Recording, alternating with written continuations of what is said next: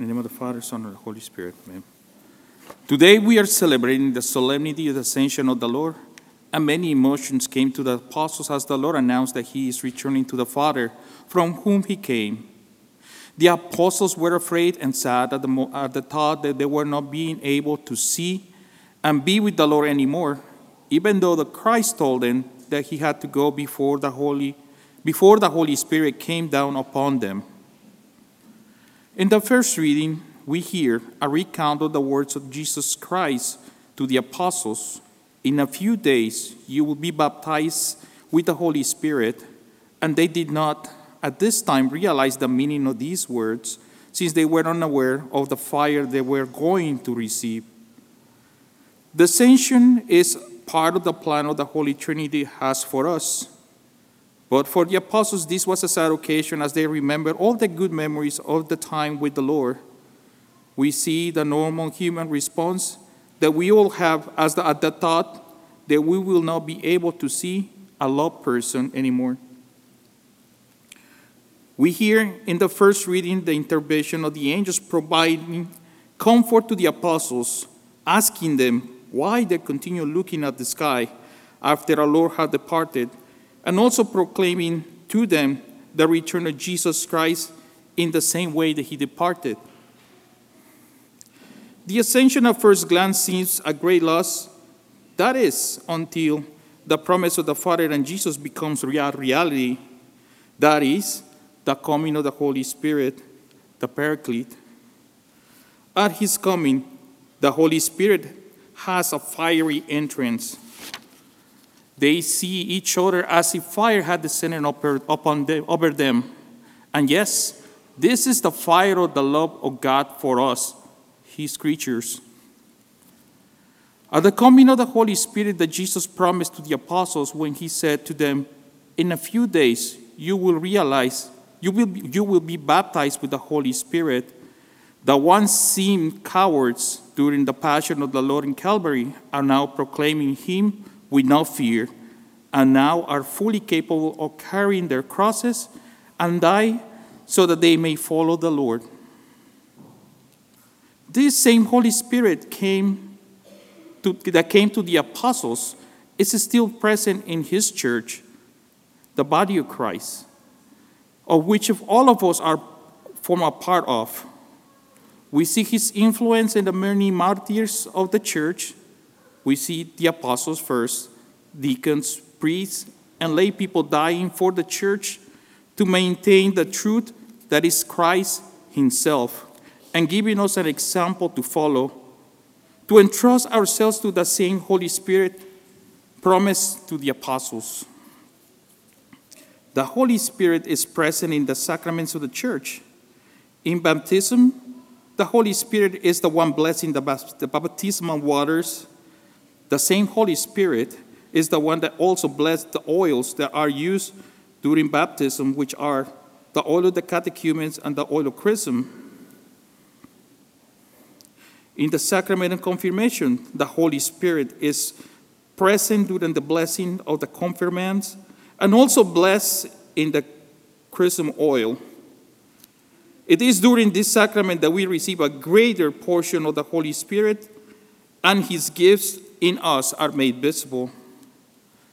In the sacrament of communion, it is the Holy Spirit that transforms the bread and wine into the body, blood, soul, and divinity of Jesus Christ. And it is in this sacrament that we are closely united with Christ our Savior.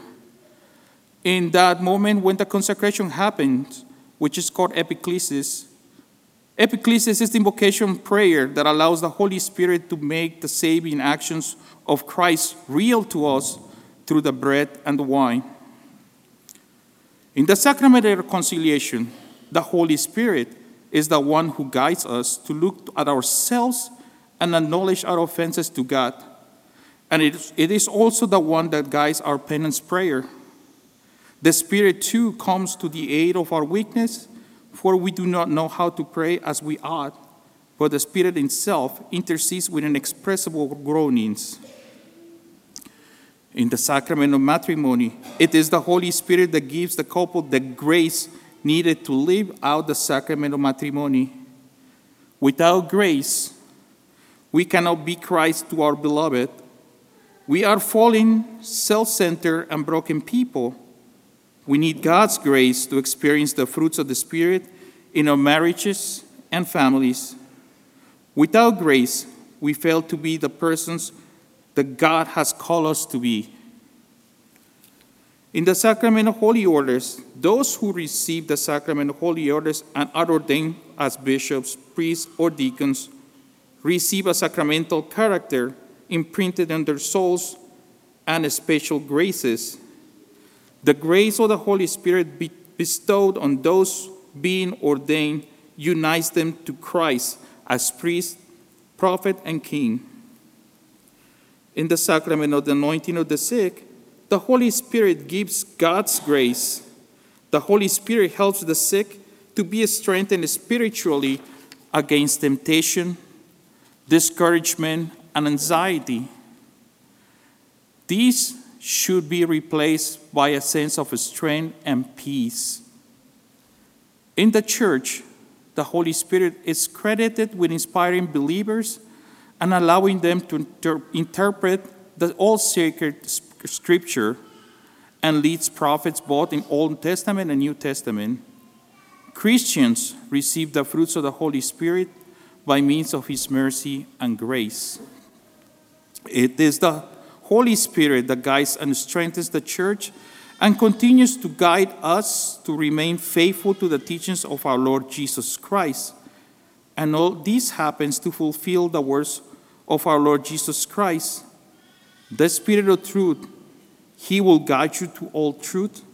He will not speak on his own, but he will speak what he hears and will declare to you the things that are coming.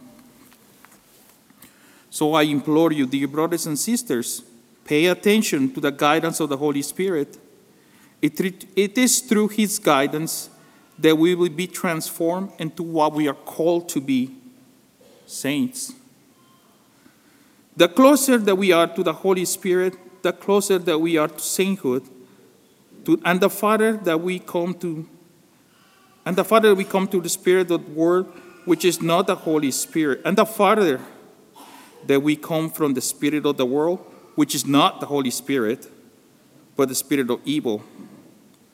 Remember what that the Lord said, I will no longer be in the world, but they are in the world, while I come into you.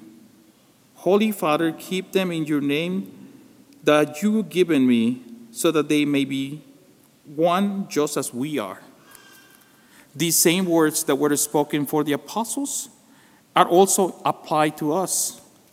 We are in the world where we are called to belong to the Father in heaven, and thus we are destined for heaven.